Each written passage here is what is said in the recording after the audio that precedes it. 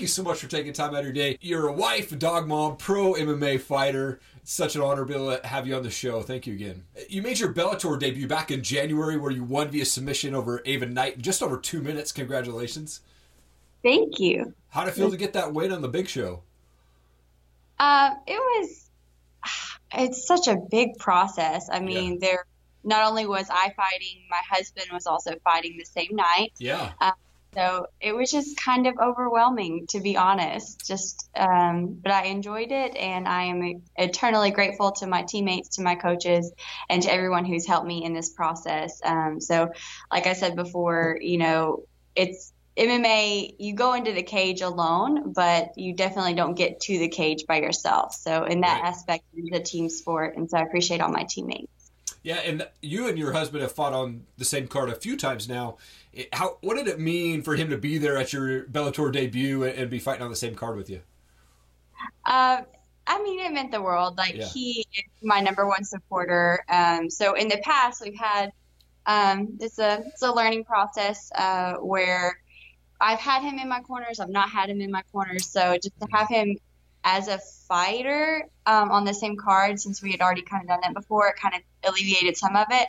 But we were kind of jawing back and forth at each other ahead of time because there was a little bit of confusion as to who was going to fight first. Oh, okay. And I like to fight first because then I get to go in there, do my job, and then I can focus on him. Mm-hmm. Whereas I think he had to bear the burden of going through the emotional roller coaster, watching me fight, and then trying to fight himself. So I was kind of grateful that I got to go first. Sure. Yeah, absolutely.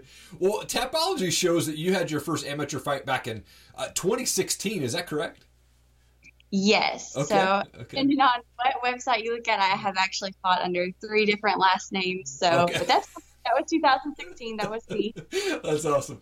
How did you get into this whole MMA thing, and what made you decide to ultimately start competing? Well, I started doing Taekwondo and Judo when I was about 6 years old. Okay. I had a node removed from my arm, and at that point in time, they said I would either need physical therapy or I could do a sport that required me to move my arm. And I'd already gotten kicked out of dance class. I was a little bit of a tomboy. Don't have any rhythm. Don't ever ask me to dance. Sure. So my brother wanted to try karate, so my parents were like, here, go try doing this with your brother. And then I fell in love, and I was just that weird kid that never stopped. So led me here. Right. Gosh, that's awesome. What did your parents think when you're like, I'm going to go fight MMA and go jump in a cage? Well, I don't really know, to be honest. They came to my amateur debut, and I just remember finding my dad in the crowd. He always wears this big Indiana Jones hat, so he was easy to find him in the crowd, give him the biggest hug, and he just hugs me so tight and he says, "You're not done with this, are you?" I was like, "No, I love it," because I just saw how much joy it brought to me. And so I eventually, to answer your first question, I started competing in MMA when I was in nursing school. I just realized that was the first time I didn't do any martial arts, and I was like, man, there's this big void in my life. What am I missing? Mm-hmm. And so that first summer home from nursing school that I found Knoxville Martial Arts Academy. Yeah. I was like, well, I want to compete again. I just want to learn. I enjoy the process of just, gaining more knowledge. And it wasn't until after I graduated nursing school that coach was like, you should really try competing. You're really good at this. And so that's history. Okay. Come on. Now, when you started your pro career, you went 0-3, but now you're on a 4-fight win streak with 3 of those 4 wins ending in finishes. What changed mentally and in your training after that 3rd loss there? Man, so much. So much has changed. It went from, like I said, Jason was in my corner for 2 of my first 3 fights. And so then at that point, I kind of realized, maybe having Jason just a little bit removed from the corner, I think that did play a little bit of a role. I'm not going to say that was the whole kit and caboodle. Yeah. But just having the person who loves you the most a little bit further away from the cage is helpful, just because he's the only one that I really just don't want to disappoint, not that he ever would be disappointed in me, but in your head, the things that you hear. And then just, I completely changed my life. 2016, or the year I made my pro debut, I had quit my job as a nurse. I had gotten divorced, and I had just I put all my eggs in this basket. Yeah. And so I think following my pro debut, there was that transition period of just trying to collect all these like loose ends and these loose pieces. But now I'm in a much more stable place and a good mindset, and I have surrounded by teammates who love me and push me, and I couldn't ask for any better people in my life. So that's I think awesome. that's a large role. Yeah. Does Jason also train at Knoxville MMA?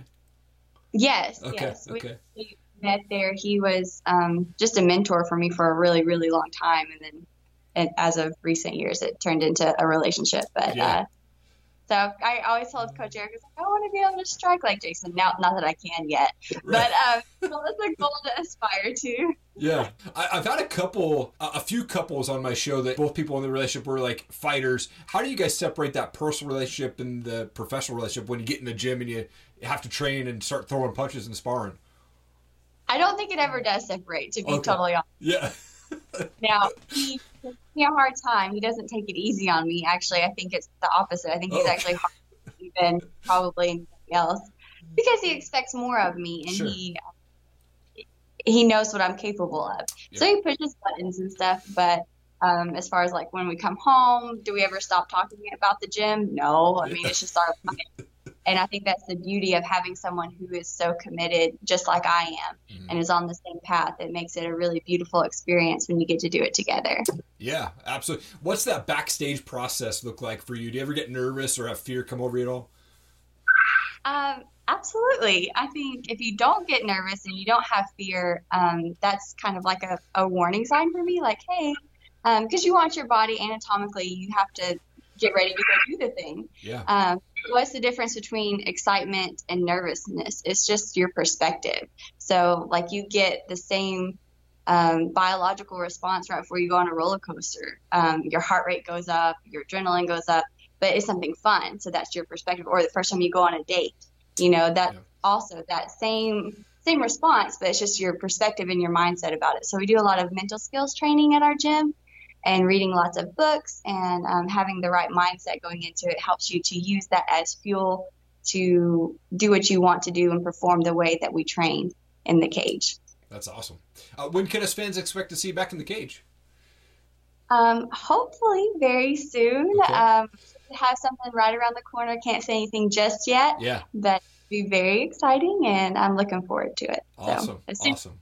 Coach gives me the go-ahead, I'm ready to go. Okay, sweet. Well, I wanted to transition to some fun questions real quick, if that's all right. Yeah. So I have these things, they're called pod decks. They're essentially questions for us podcasters, really random. Some of them are really cool. Some of them are flops. So I'll see. I'll just grab one randomly and pull one out and see how it goes here. What's something I would never guess about you, or maybe just the general public would never guess about you? I love to bake.